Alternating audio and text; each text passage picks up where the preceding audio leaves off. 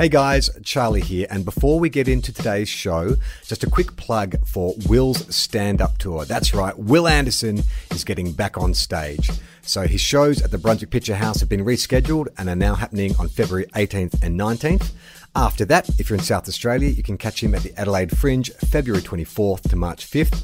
And his brand new show, Willogical, will be part of the Melbourne International Comedy Festival 24/24 promotion, which means all tickets are $24 for a period of 24 hours. And that will be happening on Tuesday, February 1st. For more information, go to willanderson.com. And now, here's the show. The following episode of FOFOP is rated MA. It contains alternating hosts, a rotating roster of guests, and mild coarse language. FOFOP advises that it is not suitable for anyone under the age of 15, or anyone who came here looking for one of those highbrow NPR-type podcasts. Minors must be accompanied by a parent or guardian. This is John Deek speaking.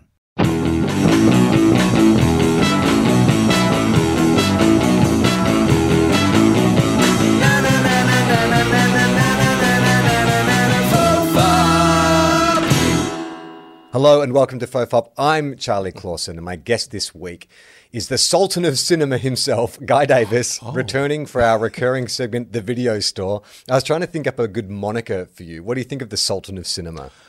I'm very, very taken with that. I'm feeling most humbled and honoured. So thank you, Charlie. Is it culturally insensitive to refer to someone as a sultan when they are, in fact, not from the Middle East? Do you think it is, in fact, appropriation? I don't know. What would be the Australian term? The Bonza bloke of cinema? Well, it's got to be an alliteration to do with cinema or movies or flicks. So maybe I don't know. I was going to say the funny guy of flicks, but it's not really like appropriate. What's that would imply that I'm actually funny. the Ridgy Didge reviewer. Oh God, we're getting closer and worse, closer and worse, which says a lot about Australian culture, really. Listeners, by all means, come up with a moniker for me, and that all will be considered. Some will be stolen. So, Guy, this is another idea of stolen from you. I like to sometimes take credit for my ideas, but often with you come up with a better idea. So you had the brilliant suggestion that we should talk about date movies. And so we decided that we'd talk about 3 good date movies and 2 bad date movies. We had a discussion off air about how we'll see that. It was a very complicated discussion. Shouldn't have been that hard. So I put together my list curated my list in a. I tried to view it from the point of view of, I don't really go on dates anymore. I've been happily married for, almost 20 years. But surely you have date night, Charlie. Yeah, but if movies have taught me anything about married couples, you've got to have date night. Yeah, definitely have date nights. But I think there's different motivations for a date movie, isn't there? Like, there's the kind of want to impress, I want to show a sensitive side, want to get some action. Like, there's all these different. So I've tried to take the path of, well, these are engineered for different types of dates, There's definitely like the date night for the long-term couple. There's the first impression date night, and then there's maybe like a sounding out. Like, I think that's also like a, if you've been on a couple of dates and maybe you're not sure if you're aligned, you'll take them to see one of your favorite directors or a genre of film that you're into and see how they react. Like, I remember going on a date and taking a girl to see Multiplicity because I'm such a huge Michael Keaton fan, and she came out of it underwhelmed, understandably. I don't think it's one of his better films, but she was so critical of Michael Keaton that I was immediately realised this is going we are oil and water. If you're going to feel this way about Mr. Keaton. I mean, how can you go wrong? There was 5 of them. Like, how could that be anything but a good thing? Well, it's funny. I mean, I was thinking about a quote from noted ladies' man and womanizer Quentin Tarantino, who said, I think one of his first dates that he would take a girl out on was, or maybe not even go out, I think he would sort of invite her over to his place and say, we're going to watch Rio Bravo, the Western Rio Bravo, and if you don't like it, well, we're clearly not meant to be. So, and if you do like it, you can expect to have your toes sucked.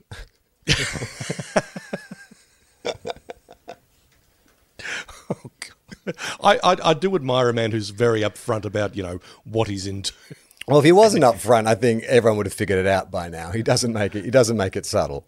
That's true. That's true. So, but what you said is actually bang on in terms of what sort of categorization or what designation these date movies have. I mean, whether they're an indication about this is my taste and this will prove that we've got some degree of compatibility, or you're trying to get someone in the mood, or you're trying to show someone you've got your game face on, your artistic game face. Yeah, you're trying to impress them.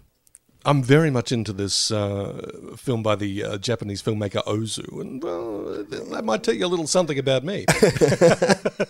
He says this never having watched an Ozu movie in his life. Well, the one thing I never understood as a teenager when, me and my mates first started sort of being interested in girls and, meeting up with girls and going to see movies and stuff is like my friends were always like, oh, it's great when you go to a movie because that's when you get to like make out and stuff. But I was such a nerd that I was like, but then I'll miss the movie. I'm not going to go see T2 and like make out with some girl when I can watch Robert Patrick turn into any object. I am thoroughly amazed.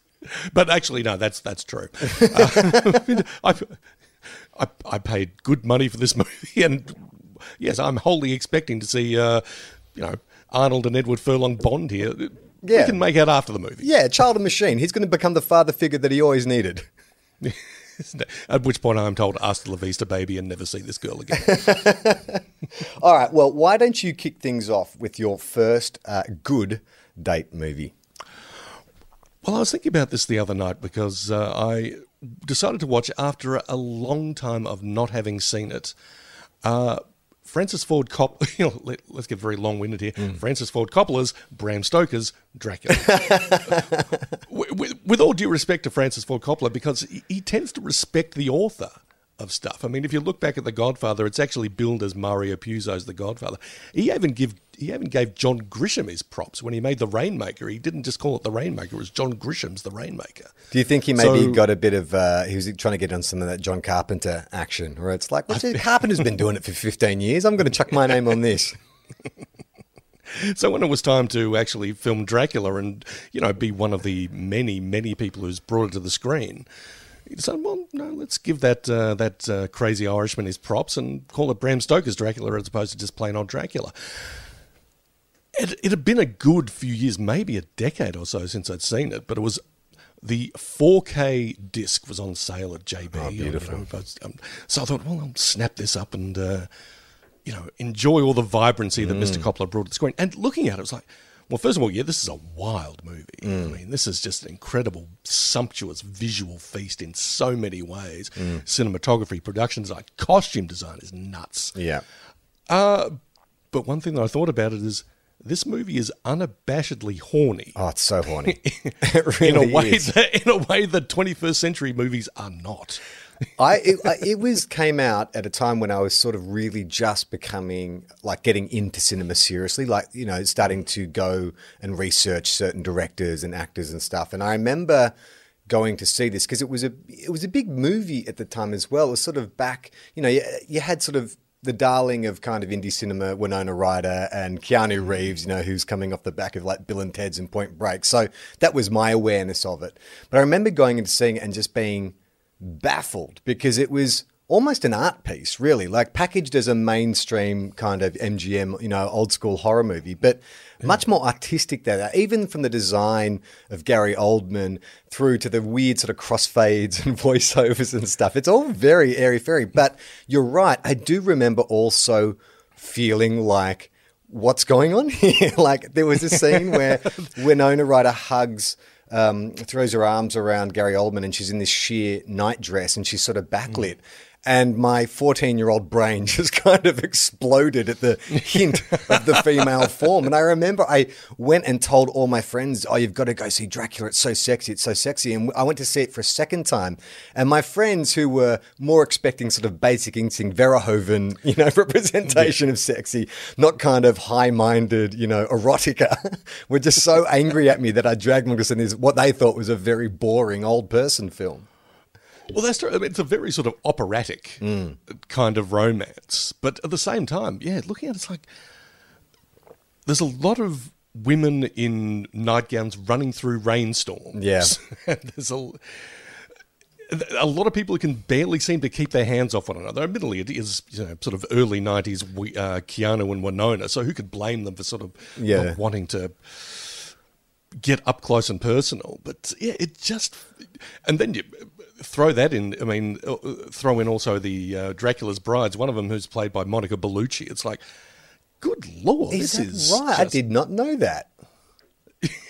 So I'm looking at this going, I think I was a bit of a nerdy young man who didn't take a date to see this. I remember seeing it at a late night screening down here in Geelong, and immediately sort of going out and hitting the pubs and clubs thinking, I'd like to sort of maybe use some of that Dracula magic. See me. Try it. You're just standing in the corner creepily, see me. It's very nuts. Well, a couple of years later, I mean, the movie Ed Wood came out, the fantastic Tim Burton movie Ed Wood, and Bela Lugosi, played by Martin Landau in that movie, said something very, very accurate when he's talking to Johnny Depp's Ed. He's saying, if you want to get the young lady in the mood, take her to see Dracula. Looking at this one, rewatching this one, I'm like, I should really show this to my partner, the lovely Louise, see what she thinks.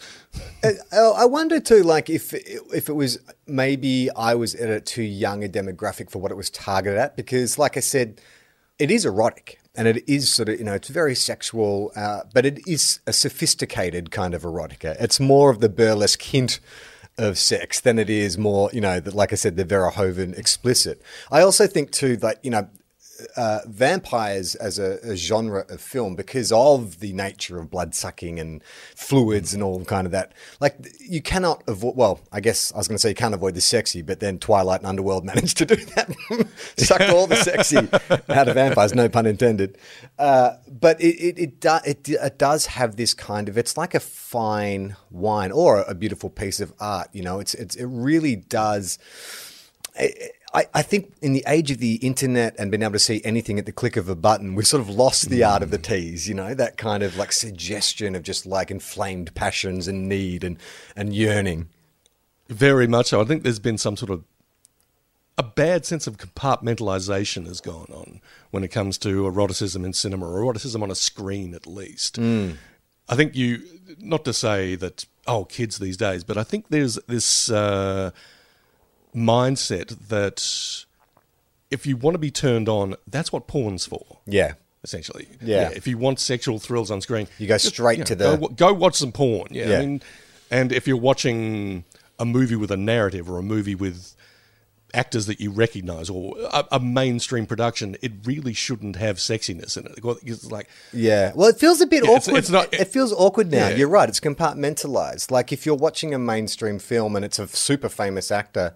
actor or actress these days. I've just been watching the Pam and Tommy series on Disney, and that's full frontal male and female, and it is funny where you're just like, back in the day it was kind of like, there were certain actresses that you could go, all right, well, there's a 70 to 80% possibility I might see some flesh if I go and see this film, or certain directors, there was the Zalman King kind of era of the late 80s, the Two Moon Junction and the Red Shoe Diaries and all that kind of stuff. But it's funny, it has been separated, and I just wonder if we'll ever get back to that. Like, I know there's been some more experimental art house films that have brought in like explicit sex scenes or hardcore sex scenes into what are ostensibly dramas. But I wonder if we can go back to that 70s era where it's, or that early 80s where it's like we're really treading that line between the two. We're getting big name actors and highly erotic stories. Well, even the 90s period. I think one of the heads of content at Amazon said in an interview, it's like, I really miss those erotic thrillers that came out in the early 90s, like Basic Instinct, as you mentioned, and everything that sort of followed on from that. And they're saying, we'd like to try and maybe make someone goes, and I think they did. They had a spin at it with a movie called The Voyeurs that's on Amazon Prime, starring this young actress named Sydney Sweeney, who's also on the show Euphoria, who, forgive me for being crude, but occasionally sort of shows a bit of flesh and has become a bit of I was about to say role model, that's not exactly the right term, but poster child for screen nudity these days. Right. And I don't know what the response was to it. I mean, I don't think it was probably, quality-wise, it was probably more like Jade than, say, Basic Instinct, but it's also a movie where you had hot-looking people in good shape taking their clothes off and getting intimate. And well, I guess 50 Shades is that's 50 Shades. That's that the was probably standout the of the most last recent few example. years, the most mainstream. But I mean, I haven't seen any of them, so I can't comment. But my understanding was it was fairly tame and awkward. It wasn't particularly erotic. Yeah, it's got a very American view of erotica, or a very sort of 21st century American view of erotica. Yeah, right. Yeah. I mean, God bless Dakota Johnson for going for it as much as she did, but at the same time, it's like it's quote unquote sexy as opposed to actually sexy. All right, my first film is one of those ones I was talking about, which this is a testing ground film for me, where there was several girls that I have dated where I've put this on to see what the reaction is, because I always thought of this film as being a comedy classic. I just assumed that it was in the pantheon of comedy classics. And then, having done my research, I realized it's very kind of lukewarm reception to the film. It's Honeymoon in Vegas, a 1992 film starring Nicolas Cage, Sarah Jessica Parker, and James Caan. A screwball comedy, a farce about a private investigator who loses a big hand of poker to James Caan, who's a gangster, and offers up his girlfriend for a weekend. Doesn't offer up. The gangster has designs on his girlfriend and says, if you let me take her away for a weekend, I'll cancel your debt. And he does that and then ends up pursuing her to Vegas. So 1992 is a really interesting period for Nicolas Cage, because we're kind of post or at the tail end of kind of goofy Cage coming into serious Cage on the way to movie star Cage. And it's really fascinating because, like I said, it is a screwball comedy. It's just filled with kind of ridiculous characters and situations, almost like a Farrelly Brothers film, but with less kind of toilet humor. But Nicolas Cage is approaching it with all the aplomb of a Christian Bale.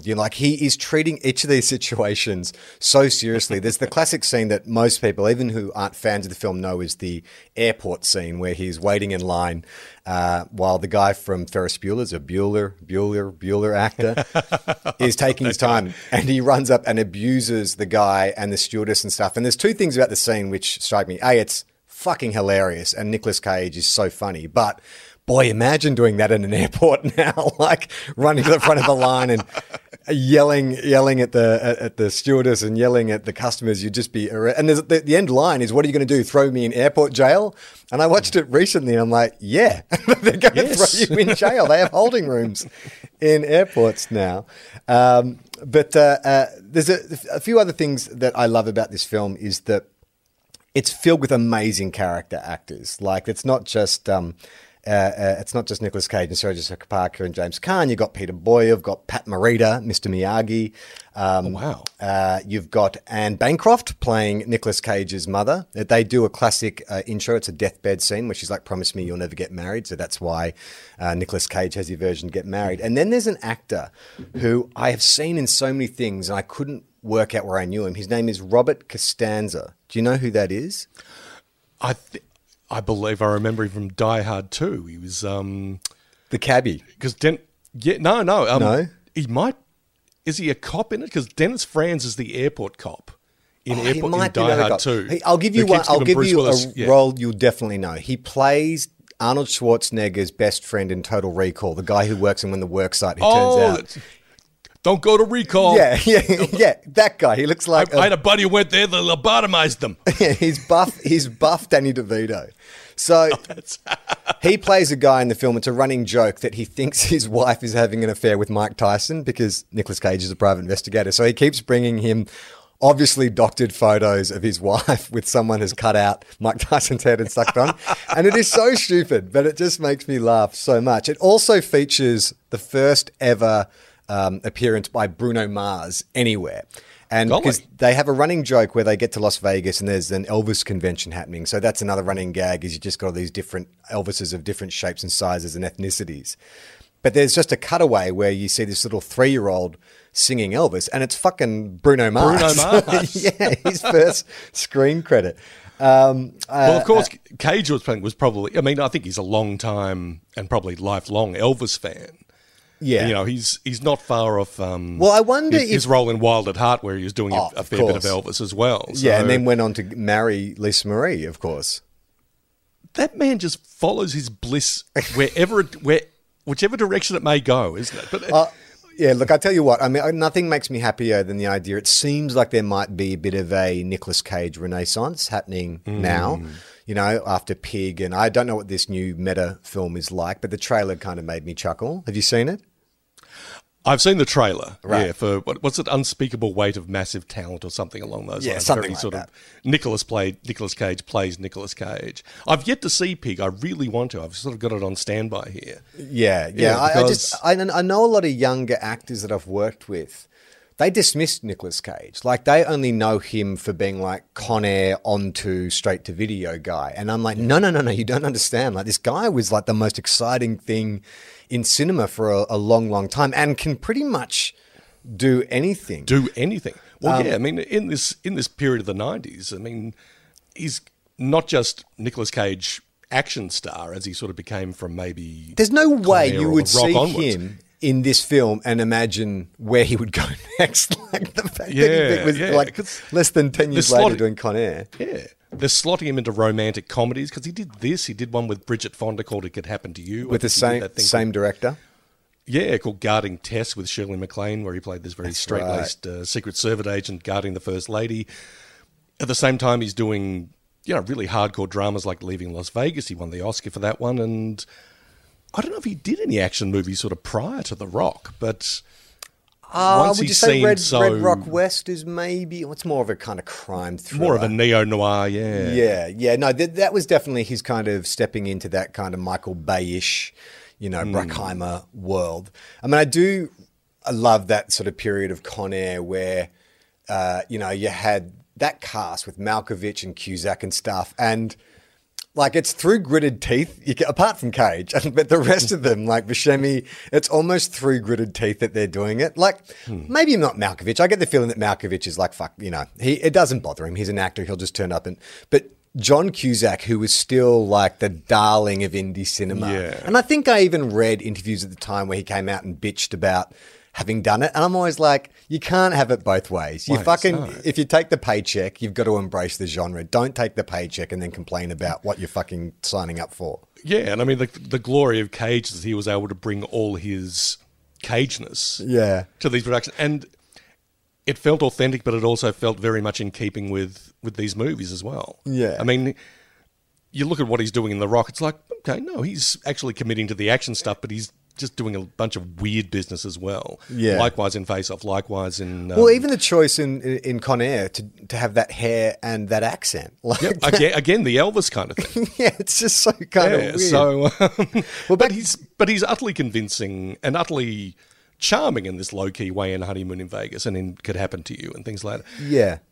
Yeah, so... I think also, too, the thing that makes the whole conceit of the film work, and I don't even know if you could even do it now because it's, you know, it's probably not the greatest representation of like a healthy relationship. It's hilarious though that I don't know when Indecent Proposal came out, but they're basically the same movie but with different sort of different approaches to it. Yeah, yeah. I mean, Honeymoon in Vegas is taking more the comedic approach, and Indecent Proposal is actually trying to play it straight, which is. I think the thing that really makes it work is actually Sarah Jessica Parker.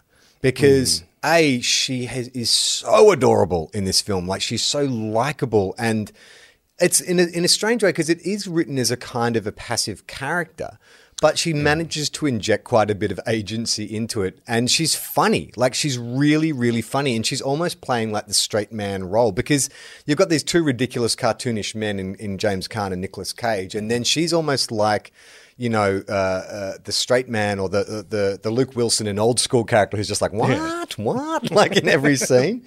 But yeah, you can understand too why these two men have fallen in love with her. It's a bit like there's something about Mary. Like the casting of Mary has to be so spot on to justify all the ridiculousness that goes on around it. Yeah. And I think they nailed it in this one. Now, Sarah Jessica Parker had a really great run in the early 90s as well with movies like that. She's in the Steve Martin movie LA Story. LA Story, she's fantastic. Playing this young aspiring actress who I don't know how Steve Martin sort of hooks up with her, but... Goes into her shoe store, isn't it? Buys shoes from her. Something like that, yeah. But she spells her name Sandy, like with, a capital letter in the middle and a little asterisk at the end, and actually kind of sells it that she's a ditz, but adorable with it.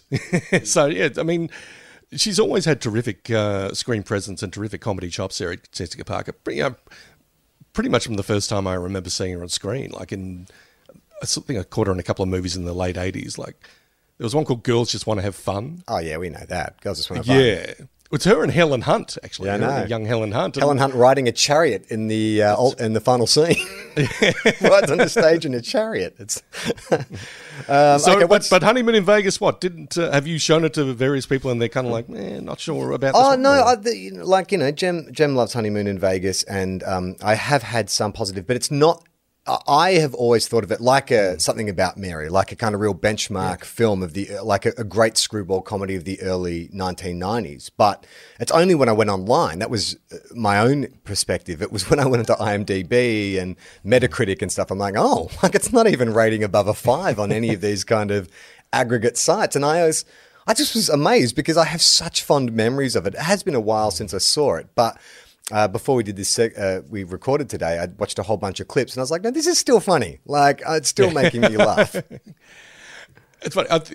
I think there might be a phase that movies go through, that a lot of things go through, that a lot of artists go through, where they have to have maybe a 5 or 10 year period where it's like, did we really like that all that much? Or this actor was someone we really liked a whole lot, and then if they make it through that period relatively unscathed, you start to get reappraised. It's like, oh no, we actually like you. Yeah. Well, Keanu's having that now. I mean, I know he's a megastar, but like the appreciation for Keanu and the way people flocked to his defense after that journalist wrote that hit piece on him last year. I mean, we did 2 episodes of FOFOP defending Keanu Reeves, but I think you're right. Like, even Arnie, was a joke, and then people started to go, but I mean, I don't think you're a huge movie star by accident, especially over a period of 20 years. If you've been famous for longer than 20 years, then you have some level of charisma, or you deliver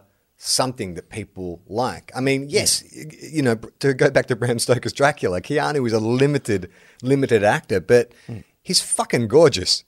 Oh, absolutely. Especially in that era.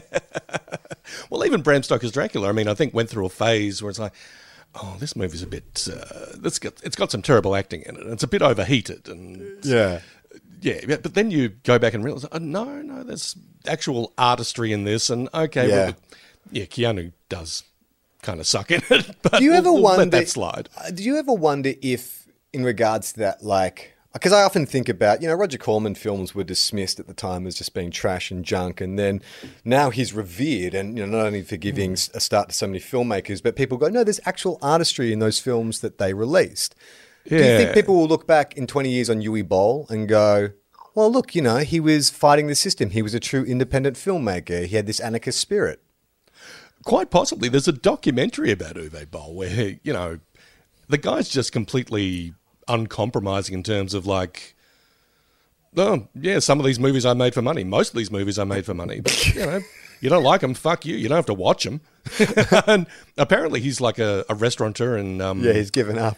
Yeah, in Canada, but like a really well-respected one. People sort of come from all over Canada and all over North America to go check out his restaurant. He's got a terrific wine list and really good taste in this regard. Got great taste in food and wine, terrible taste in making films. Speaking of doing things for money, sorry, just that's the one other thing I'd say about Honeymoon in Vegas is it strikes me as one of those films where clearly a motivation to sign on to this was the fact that it looks like it was like a 3-month holiday in both Hawaii and Las Vegas. Like you could just imagine that as soon as they wrapped, they were hitting the craps tables, or they were going to the beach, or doing a hula class or something. The Sandler principle. Yeah, exactly. Okay. I think like so many of his later movies, are like, hey, do you want to come to Europe? We're going to shoot this movie called Murder Mystery, but we're going to film it on the Amalfi Coast and maybe on. Yeah, we'll settle with for the first take. Just wear your own clothes. It's fine. But just rewinding a little bit to sort of viewing things with a pleasant bit of hindsight. It's one of my favourite lines from Raiders of the Lost Ark, where Belloc meets Indy at that cafe, and he says, "Look at this cheap watch. I paid $10 for it, from a vendor on the street. I'm going to take it out to the desert, bury it for 1,000 years, and when I dig it up, it'll be priceless." You can say that about a lot of art as well. I mean, I see people reevaluating like that Jean-Claude Van Damme Street Fighter movie, saying, "Wow, what a great, classic of the 1990s." Like, no, it's shit. It's genuinely shit. Yeah. Batman and Robin was actually good. And it's like, fuck off. Someone tried that on Twitter the other day. They actually tried to relitigate Batman and Robin. I've seen a few. There's quite a few YouTubers who have made essays. And I can understand from the perspective of, if you were trying to make something super shit, then it's a masterpiece, but it's still shit. Although maybe they're looking at, the Nolan Batmans and even the Zack Snyder ones, and now the Robert Pattinson ones, like, they're all a bit grim, aren't they? Wouldn't it be nice if, you actually had a bit of sock, pow. Yeah, exactly. Wham, with Batman again. All right, what's your what's your first bad date movie? We're going to bad date movies now. Yeah. I must confess, I've not actually tried to inflict this on a date. Okay. But this is a purely hypothetical scenario. But I get the feeling it wouldn't end well if you were trying to impress or even try to seduce a potential partner. Because horror is a bit of a dicey genre. I mean, despite what we just said about, if you want to get your lady in the mood, take her to see Dracula. Not every horror movie is going to play the same way. I mean, a good little chiller like John Carpenter's Halloween, or something that draws a gasp and maybe like they throw their arms around you or something like that, as opposed to Hostel. Or even like Sam Raimi's Evil Dead or something. Yeah, it's a bit intense. That's a bit much, yeah. And I'm thinking of the two films released so far by an American filmmaker named Ari Aster. He made Hereditary, and his second film was called Midsommar, or I think it's called Midsommar. It's not spelled Midsummer. It's got a very sort of Scandinavian style spelling. And I've only seen it a couple of times, and it's a commitment. I think it's something like 2.5 hours long, and it's very slow paced, and occasionally have these bursts of extreme violence or something extremely confronting. But not just that. I mean, the thing about Midsommar, the basic plot is you have this young couple, they're both at college. He's sort of pulling away a bit, and she, if you wanted to be uncharitable, seems kind of needy. Now, admittedly, she's got her reasons, as you find out in the opening scene. I won't spoil it for anyone, but something very, very terrible happens to her family. She's, dealing with it as best she can. He's about to go on a trip with his bros to Sweden or Switzerland, but some sort of cultural getaway that he's going to use as, research for his PhD or something like that. And he's like, well, I can't just leave my girlfriend here in America after all this has happened. Guys, can she come with us? Is it all right, bros? And they're like, she's a bit of a downer dude, but okay. They go to this festival, I don't know exactly how you describe it. It's sort of like a hippie. I don't know. Like it's sort of a communal experience. That's it. Yes, communal. Yeah. Yes. Yeah. Strange shit happens. Yeah. Cultish. Cultish business happens. Yeah. But by the end of it, I don't know. I think you're either looking at it going, wow, they really did the boyfriend dirty, or good for this girl. So I think you'd have a lot of spirited discussions coming out of it. Now, depending on how you want this date or this potential relationship to sort of progress, that may be a good thing. I mean, a good spirited discussion about gender roles and relationships and romance and all that kind of stuff could be a very, very good thing. But it could also be, I've read a lot of reports of couples coming out of Midsommar just basically screaming at each other, that guy sucked, no, that was just bad, and potentially a lot of breakups. So I don't think you really want to start with this kind of movie. Yeah, it's kind of almost the anti-romance film, because if you have any lingering doubts about your partner or your communication levels aren't what they should be, this is a film that sort of reinforces that disconnect. And it's kind of what it does so well is it's so beautifully shot, and it's like the commune they go to itself, it's quite alluring and intoxicating, and you get sort of lulled into this kind of strange kind of false sense of security. Yeah. And then it starts going horribly wrong, and it gets under your skin. Like, I think you're right. It would be a terrible date movie because it does speak to the paranoias that we have in relationships, and how well do you know your partner, and what are their actual motivations.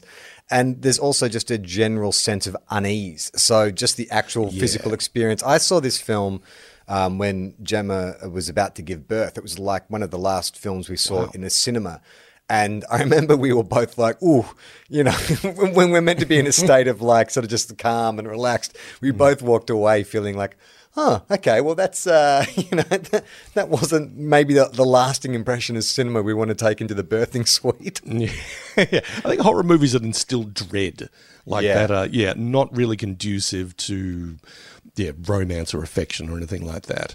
Yeah. I mean, it's interesting. I mean, I'm a big fan of like David Cronenberg, for instance, and I always joked like, I'd love to meet a girl who's kind of turned on by Videodrome or Crash. But then at the same time, if I actually met one, she'd probably be just way above my pay grade.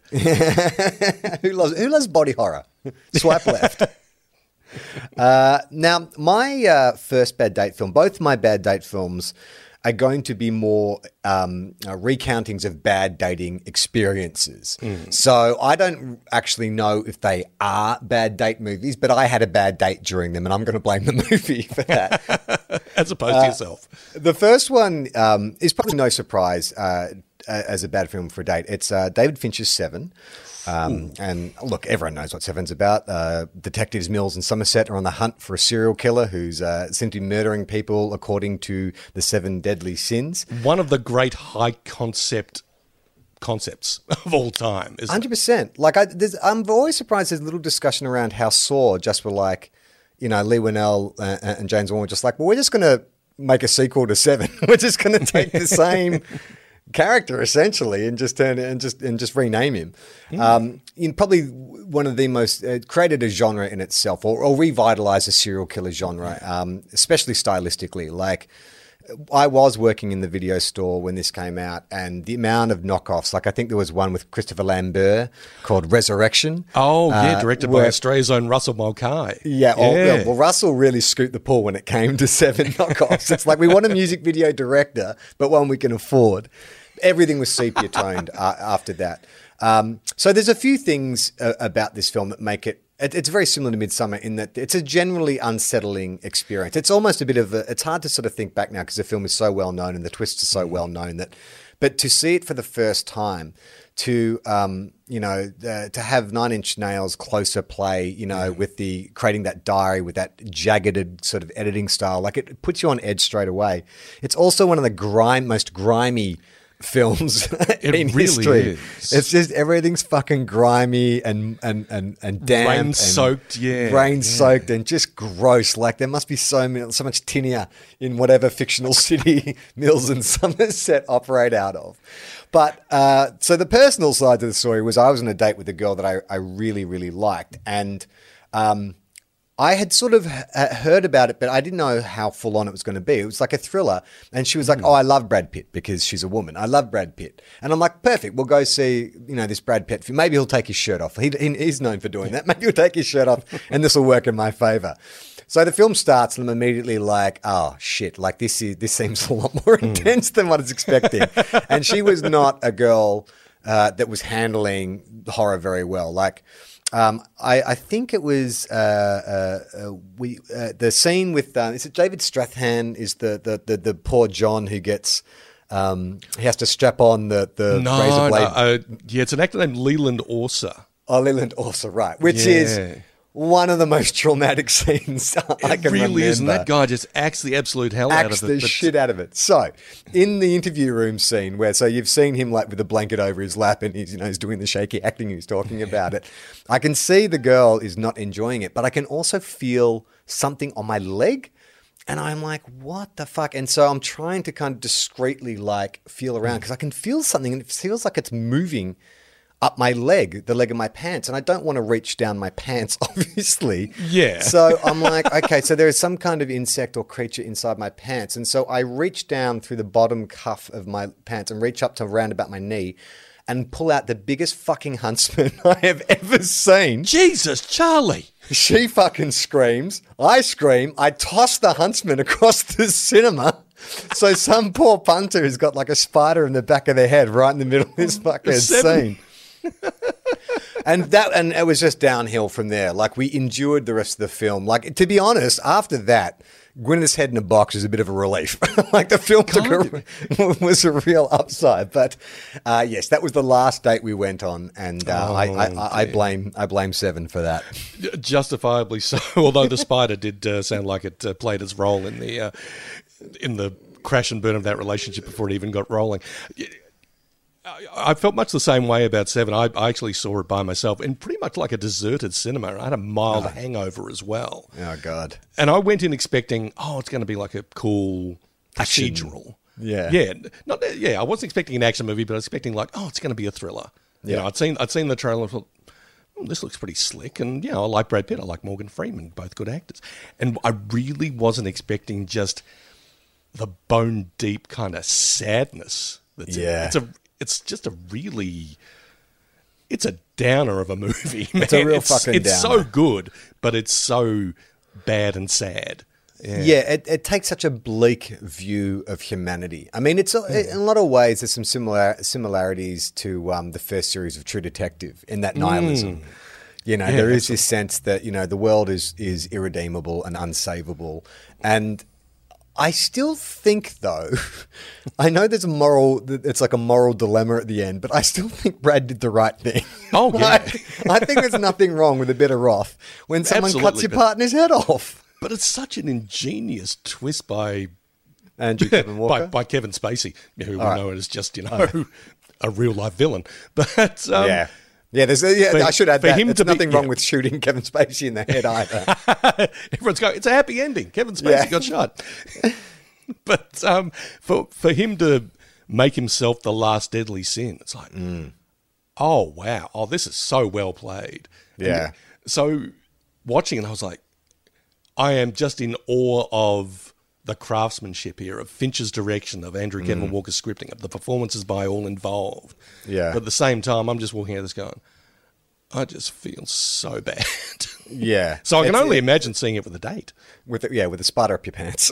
And a spider in your pants. All right, let's get back to some happier date movies. What is your next good date movie? Let's go... let's talk about an aspirational date movie, shall we say. Yeah, I want to give the impression that I'm a man of taste, culture, sophistication. Back in the 80s, if you wanted to appear as such, if you weren't, a sporty type or a big man on campus type, you had to go for something else. So you really needed three things. You need a black turtleneck, you need a packet of Jetanes, and you needed 2 tickets to a matinee of Diva. I don't know if it was the first film by the late Jean-Jacques Benny, or I believe that's how you pronounce it. I actually spent a little time on YouTube saying, how do I pronounce this guy's name? Jean-Jacques Benix, I believe. He's also responsible for the movie Betty Blue. Oh, right. Yeah, you couldn't have a dorm room or a pretentious kids or a pretentious teenager's bedroom in the late 80s, early 90s without a Betty Blue poster on it. Correct. But Betty Blue might be a bit too raunchy for a first date because it does open with some, can we swear on this podcast, Charlie? Of course you can. It opens with some fairly hardcore fucking. Not hardcore as in hardcore porn, but it earned its R rating, shall we say. So that might set a precedent that might be that might be writing checks your butt can't cash. So let's go with Diva instead, which is a delightful caper comedy, caper thriller set in Paris. The gist of it is, this movie's so cool it makes the job of Parisian mailman just look downright aspirational, positively cool. Right, the James Bond of France. But he's a mailman, but he's also an opera fan, and he has made a bootleg recording of this American opera singer who has vowed never to have her voice put on a recording, but he's made a bootleg of it. The tape of that gets mixed up with another tape which incriminates a corrupt cop. People are on the trail of that one. The tapes get mixed up. Chases through the metro ensue, along with a bunch of other stuff. It's just very cool, and it's like the trip to Paris that you couldn't afford. Right. So let's just have 90 minutes of watching Diva instead. That's basically the gist of it. So is it kind of like you take your date to a film festival and you pick something that you're not really sure you're going to understand, but you're like, this will make me look smart? Yeah. I'm sure you enjoyed Police Academy 2, their first assignment, but let's try for something a little more upmarket, shall we? Let's go watch Diva, and maybe after that I'll treat you to a plate of escargot.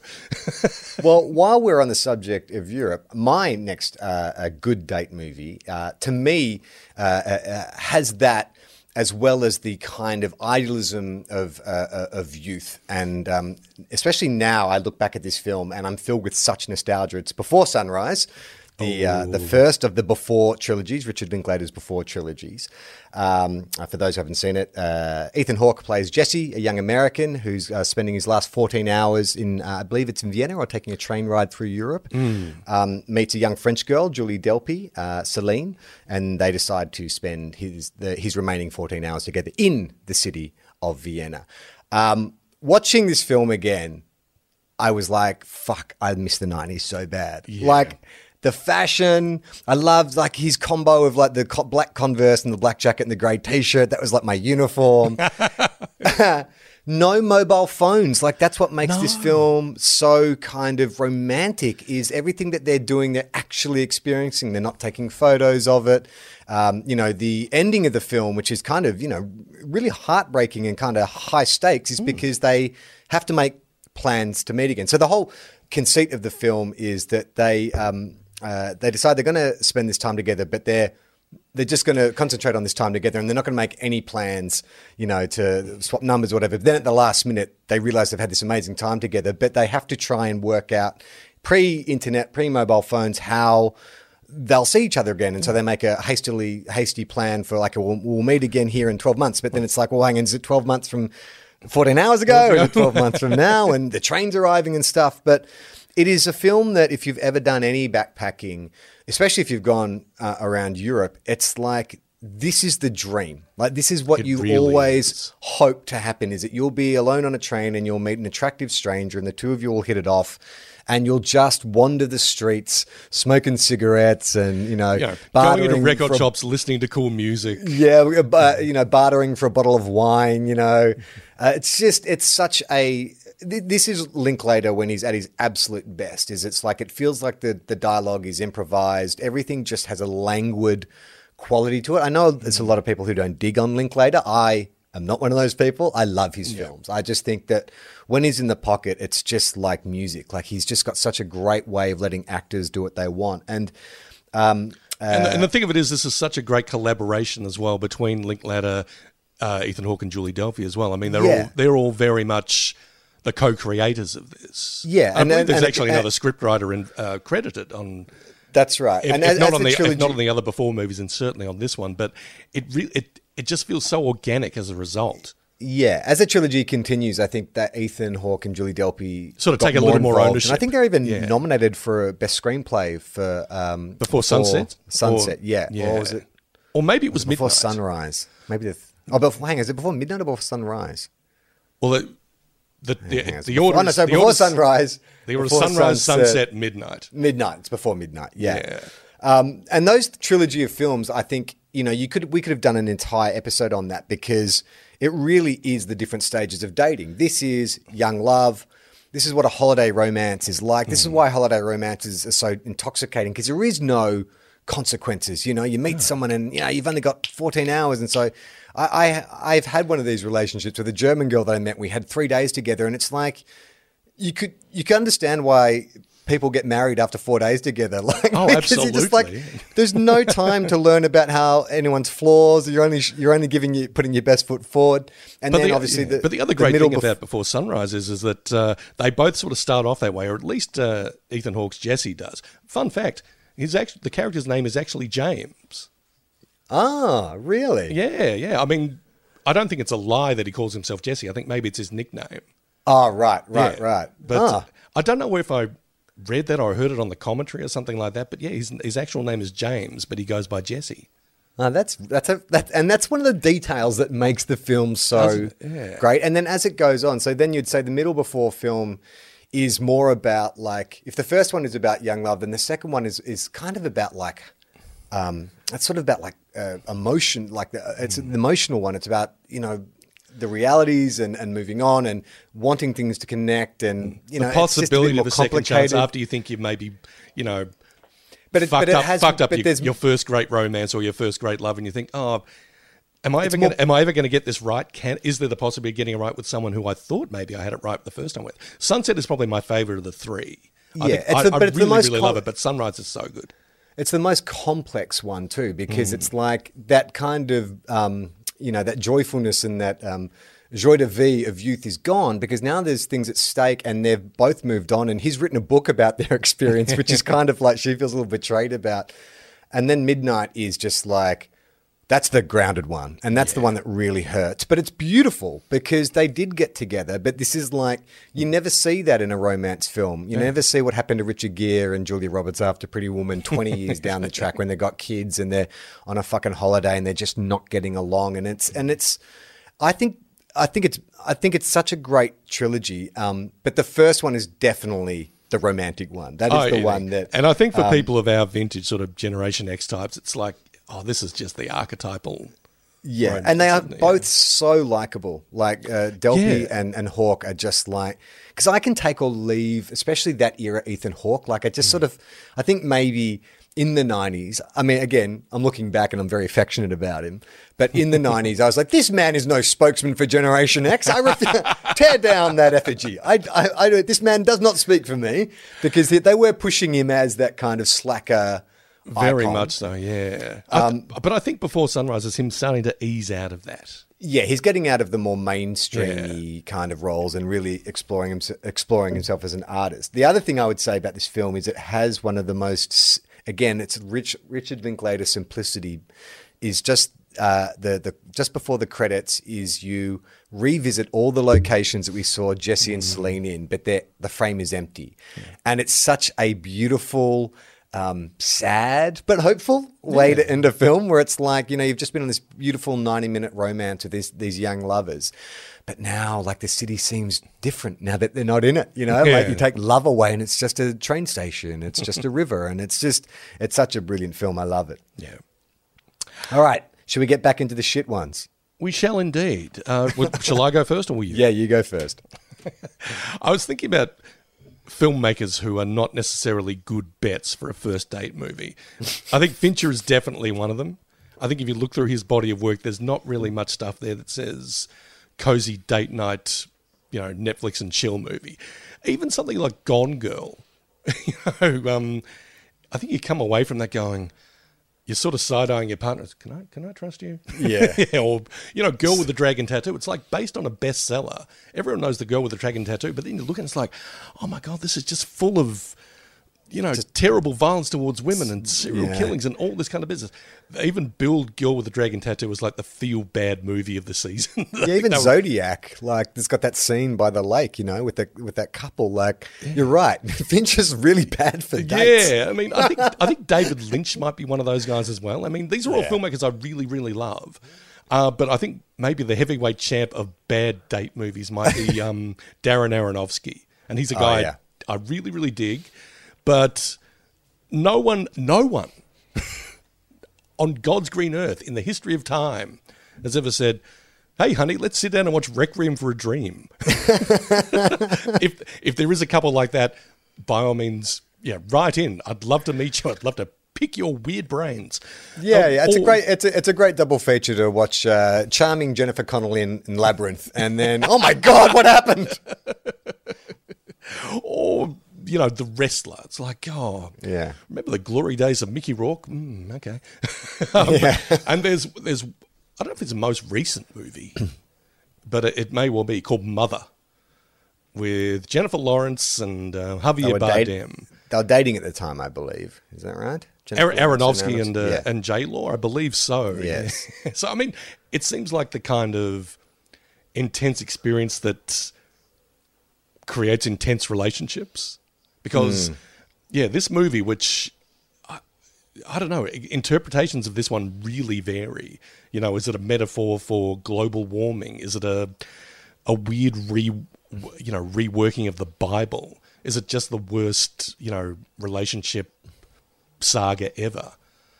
What is it? I mean, you can spend a lot of time analysing it, and, you may well have a partner who is down to do that, but this movie gets so intense and so sort of cruel and it builds up, builds to, scenes of absolute sort of carnage and despair that you kind of walk out of it, again, like walking out of Seven going, oh man, really?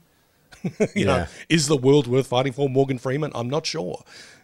So, I would not recommend a Darren Aronofsky movie, and maybe not a first date movie, maybe like a fourth or fifth date movie if you've come to sort of realise, wow, my partner's as weird and twisted as I am. It's like, okay, let's go check out Pi or Noah, starring Russell Crowe and Jennifer Connelly.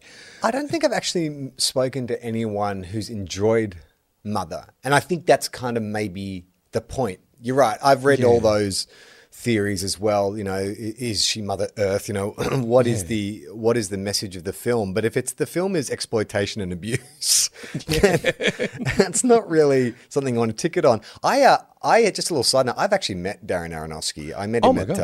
I had a short film at Tribeca Film Festival, and was this the Wake? This is the Wake, and he was being given one of those kind of awards that you get at festivals, like a Lifetime Achievement Award, service to film or something like that.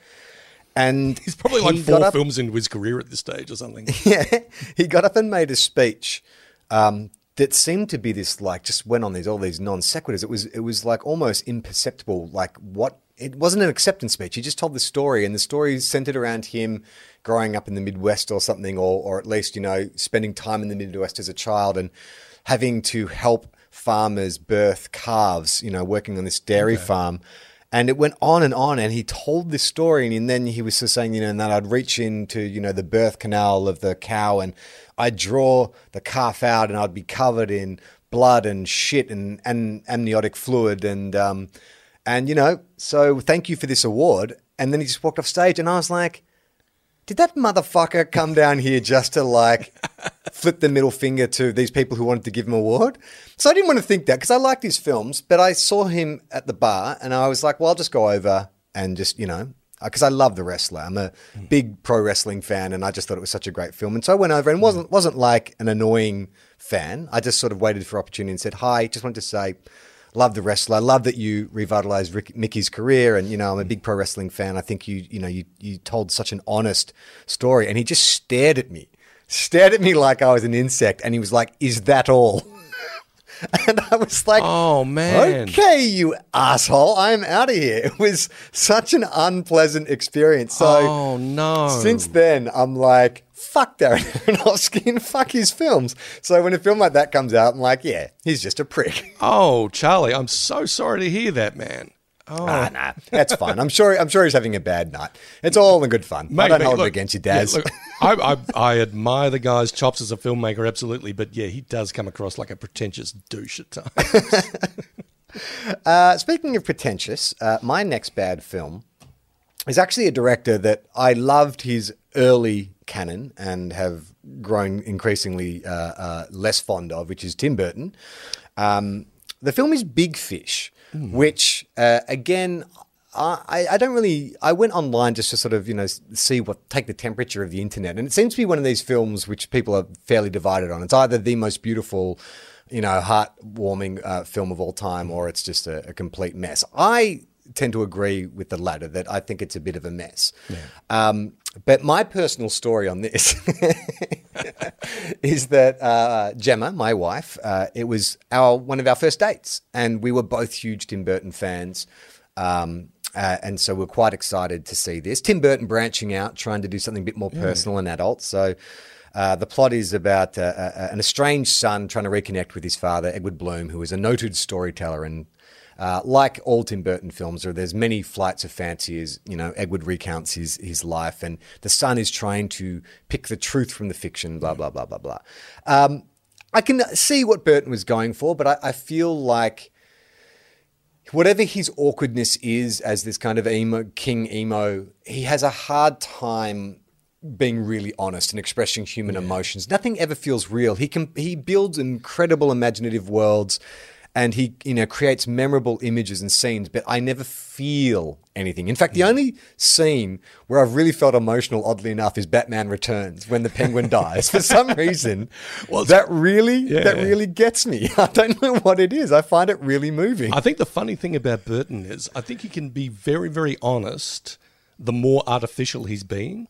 Right. I think something like Edward Scissorhands or Batman Returns, or even going back to Pee-wee's Big Adventure or something like that. I think there's real emotion, real human emotion in a lot of those things. But, it's guys in batsuits and women in catsuits, or it's, a weird outsider with scissors for hands or whatever. But, and he empathizes and sympathizes and identifies with those people so much that's where the real emotion comes in. Yeah. But when he tries to sort of do it in a more recognizably quote-unquote human way, like in Big Fish, even with its flights of fancy, it plays a little sort of false or stilted or wrong. Having said that, I'm sorry, I don't mean to interrupt your story and how you managed to stay with with your wife despite this bad first date. But the closing scene of Big Fish, where the son sort of becomes a storyteller in the vein of his father, and is telling him the story of his life, or the story of his death, essentially.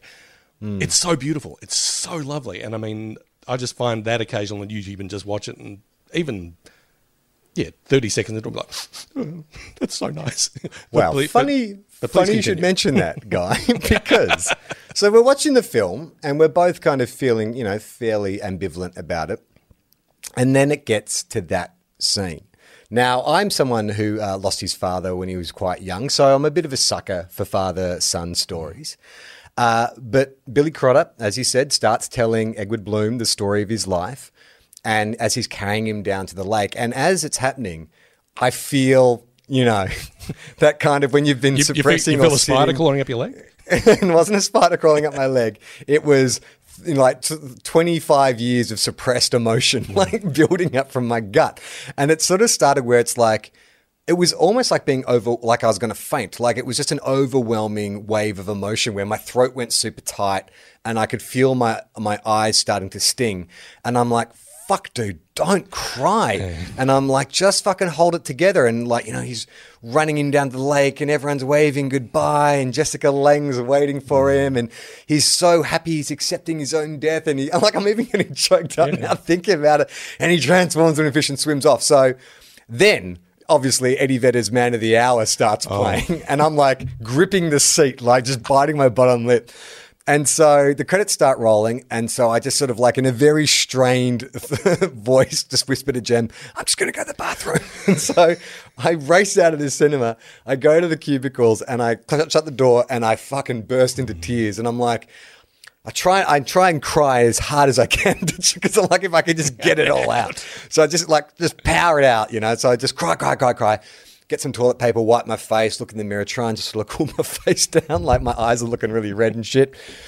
So I compose myself and go back into the foyer where Jem's waiting, and we make our way down the cinema and we hail a cab off the street, and we're just sort of chit-chatting, and we're just sort of like, it was kind of a bit of a hit and a miss, and there were some things that worked and things that didn't work. And then we get into the back of the cab, and Jem says, what did you think of that last scene? And then I just went, burst into tears again. Mind you, this is like our first date. And I was inconsolable. It was a 15-minute ride back to my apartment, and I cried the whole way. Like the whole way. And I'm not just talking like like like sobbing, like like almost hysterical, to the point where we got to my apartment and Jem's like, you know, I've got some friends who are having a drink at the pub. Why don't I go meet them? And when you're feeling okay, you come meet us. And I'm like, yeah, that's a good idea. And I literally go into my apartment, shut the door, start crying again. Have to call my brother to say, dude, you've got to fucking like talk me down.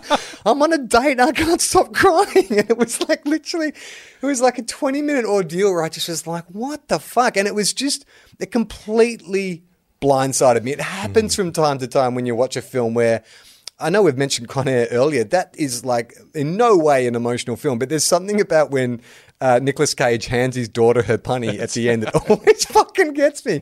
But this is just like, it's become legend in our household about like how I almost fucking scuppered a 20-year relationship because of Tim Burton's, let's say, mediocre film. Mid-level. Not even one of his, not even one of his good ones. But thankfully, I'm glad you brought it up because clearly that scene works because you brought it up and everyone online, that's when you read the comments under YouTube and stuff, everyone talks about, that scene is that's a real tearjerker. He stuck the landing at least. Yeah. But it's always awkward when you've got moments like that. I mean, I remember seeing Dead Poets Society with a girl that I had this massive crush on. And, I certainly wasn't expecting by the end. I thought, oh, wow, this is a very touching movie. And, I'm really empathising with Ethan Hawke here. Wow, he's, I was a bit of a, shy kid who wanted to be a writer, all that kind of stuff. Then, finally, musters up the courage, stands on the desk. Oh, Captain, my cap. I can't let this girl see me become a complete wreck. But cut to many, many years later, and I'm about, I think I'm maybe 2 and a bit years into my relationship with Louise, with my current girlfriend, and we're watching The Crown. We're making our way through The Crown, and Prince Charles has sort of become I think he's gone to Wales. I don't know if you watch The Crown, but he's gone to Wales to sort of, because he's the Prince of Wales, and he's studying in a university there, learning Welsh because it's sort of incumbent upon him to do so. And everyone's treating him like a bit of a joke, and he's kind of treating it like a bit of a joke as well. But his parents don't like him. The Queen can't really stand him. And one tutor actually sort of treats him with respect and a grudging sort of affection. And at some stage, just is nice to him, like just a small bit of human kindness. And I just lost it. I completely lost it. And then I'm the kind of person who cries at the drop of a hat at movies, but I managed to keep it together in front of Louise for two something years, and it all came out in a gush. That's what this one. Not like it's so beautiful. He's not a monster. Someone's finally been nice to him. And I think Lou's looking at me like, "You okay?" Yeah. It can be a bonding experience or a detaching experience. That kind of thing. I think when you're both crying, it's fine. But when one of you is blubbering, the other one's just giving you the side eye. That's you kind of have to explain your baggage at that stage. Yeah, exactly. All right, let's get into the final 2 movies. Our final 2 good date movies. You kick things off. Yes, indeed. With I started with that Tarantino line earlier about, we're going to watch so-and-so, and if this relationship is going to have any kind of legs, you'd better like this. Quentin Tarantino is not really someone should look to for romantic advice, but if I'm starting a relationship, invariably we're going to watch Steven Soderbergh's Out of Sight. and you'd better enjoy it because... Yeah. But why wouldn't you enjoy it? Because it is probably... It's up there with the best adaptations of the great crime writer Elmore Leonard. It's up there with Get Shorty and Tarantino's Jackie Brown. But I think it's probably the best of them. It's incredible chemistry between George Clooney and Jennifer Lopez, both just looking primo movie stars. They are so hot. Yeah. Like, it's ridiculous. Like, the screen should burst into flames. Oh, God, yeah. When you watch this, you're right. It's like the epitome of movie star. And just so, it's kind of like... Whatever you find sexy, you'll find an element of it in both of their performances. Like, whether it's just supreme confidence or self-deprecating wit or just action, two people who are toughness. made for each other, but maybe not right for one another. It just works on all levels and fires on all cylinders. I cannot say enough about Out of Sight. It is one of my favourite movies of all time, but also just a great litmus test for this is kind of what I'm into. It's what I'm like. It's what I like. It's what I aspire to be like. So, and I'm probably going to watch it maybe once a year. So it'd be nice if we could do it together. Yeah, I don't think male or female, straight or gay, you can walk away from this film without feeling some kind of movement. Like whatever you're into, it just reeks of sexiness and kind of not that sort of like forced Mr. and Mrs. Smith. Hey, we've got two hot people, aren't they hot? It's actually, like you were saying, it's every element, the cinematography, the lighting, the costuming, the way the action's staged, their banter. It's almost like, Hepburn Tracy in a way. Like everything about it is just sexy. Like it's just like, I guess you said confidence earlier, and I think that's what it is. It's a really confident film. Yeah. And confidence is really sexy. It's not forced. Like there is no...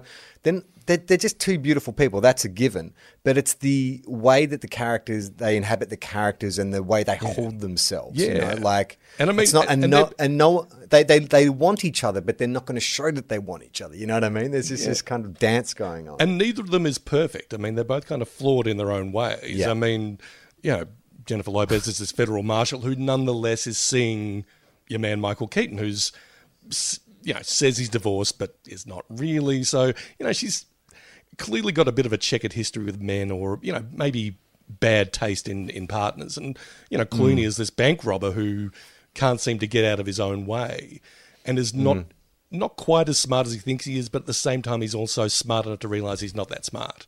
It's one of my favourite bits is where Clooney's broken out of prison. He's taken J-Lo hostage. They're in the trunk of the car while Ving Rhames is driving.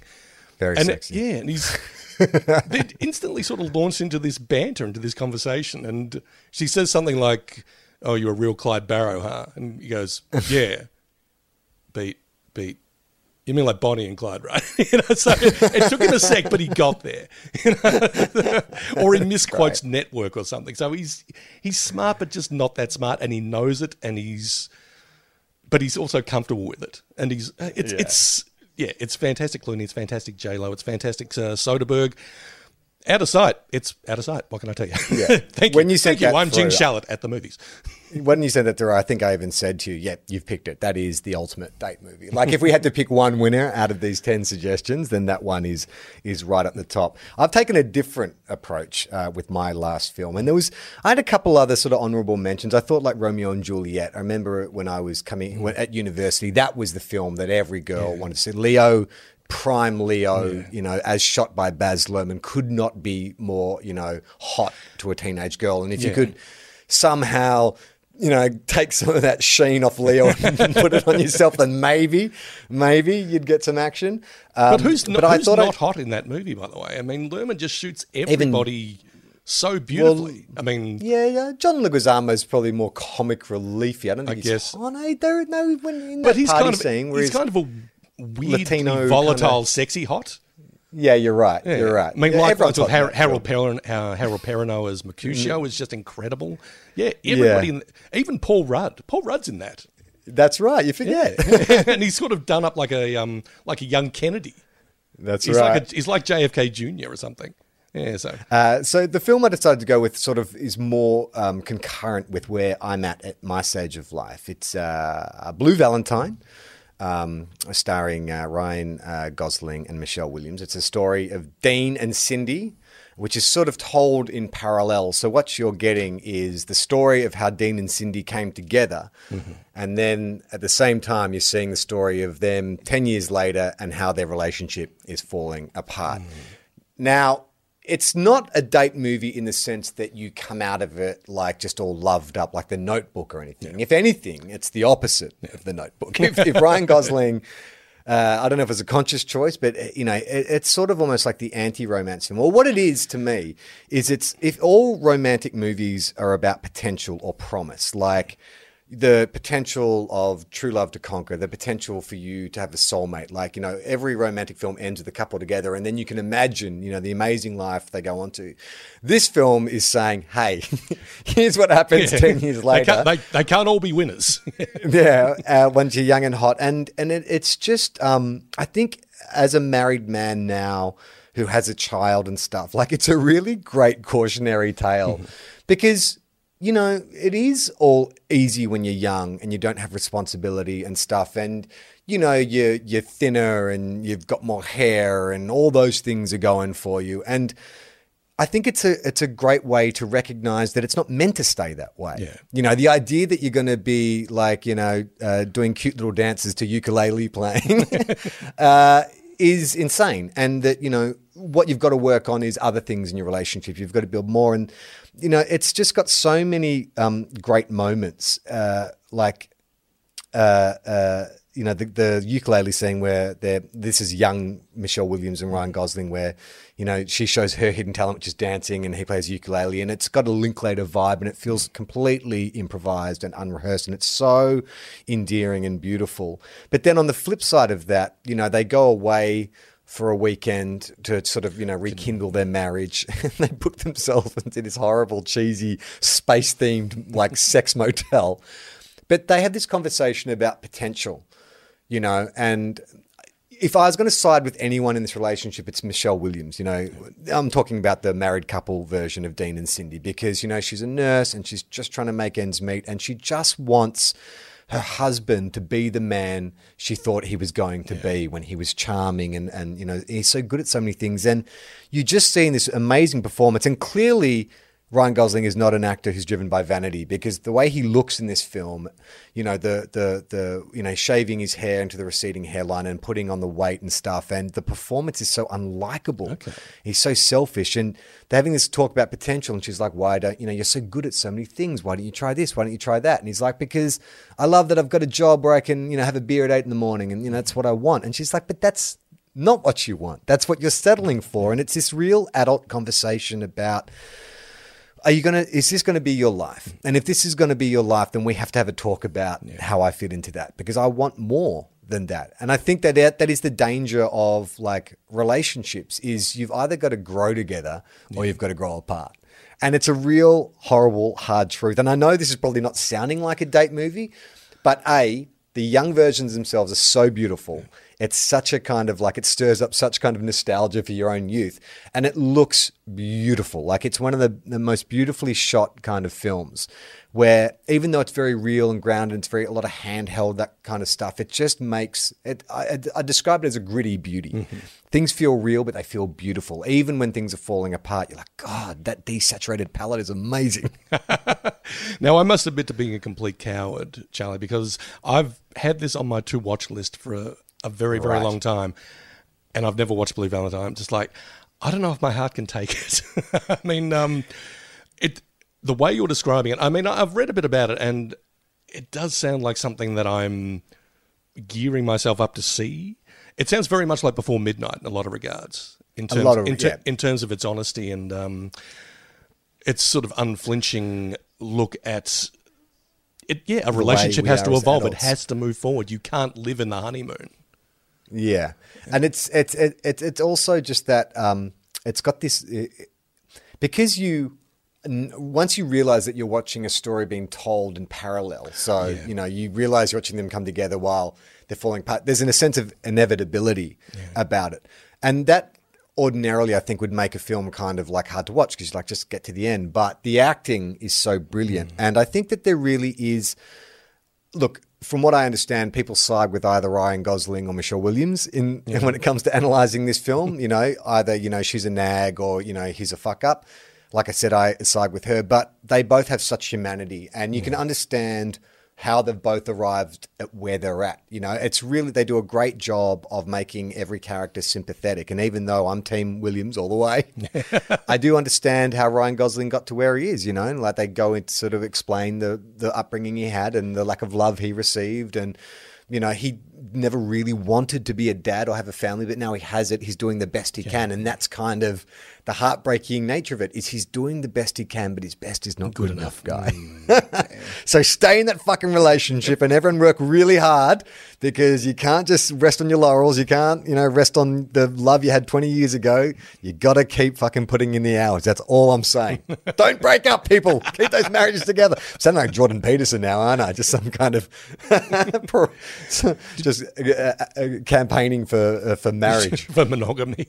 Did you realise that Ryan Gosling hasn't made a movie in 5 years? No, I hadn't noticed that. But I've had a kid in 3 of those years, so I haven't seen any fucking movies. So that makes sense to me. Someone said that the other day. I mean, because I think Netflix released some. Here's our 2022 slate, and Ryan Gosling and Chris Evans are in some action movie together. Yeah, and right. So, that's the first movie he's done in like 5 years. He made First Man, that movie where he played Neil Armstrong, which is really good. Yeah, really good film. Yeah, but he's taken time off since then. I think he's actually been raising the kids that he has with Eva Mendes. So clearly he took a lesson from Blue Valentines. Like, all right, that is our date movie episode. Guy, thank you so much for coming back on FOFOP. It's always a pleasure. Charlie, I learned so much. Thank you very much for having me. I'm going to have to check out Diva. I have to dig my black skivvy out of the wardrobe. Not a lot of call for skivvies up here in the Northern Rivers. If I can wear it with shorts and thongs, then maybe I'll get away with it. I will gird my courage and watch Blue Valentine. Oh, you should. I think I honestly think it's totally worth it. It maybe see it when you're feeling emotionally stable. I don't think you should see it more and more infrequent. Okay, then maybe you'll never get to see it. But we'll have you back on. We'll discuss another topic that I'll steal from you and take credit for. Let's plug your podcast, Four Finger Discount. The Four Finger Discount Network, home for all your 90s nostalgia needs like The Simpsons, Seinfeld, South Park, doing a show on Futurama now. So by all means, tune in if my voice has not been like grating your eardrums on this particular episode.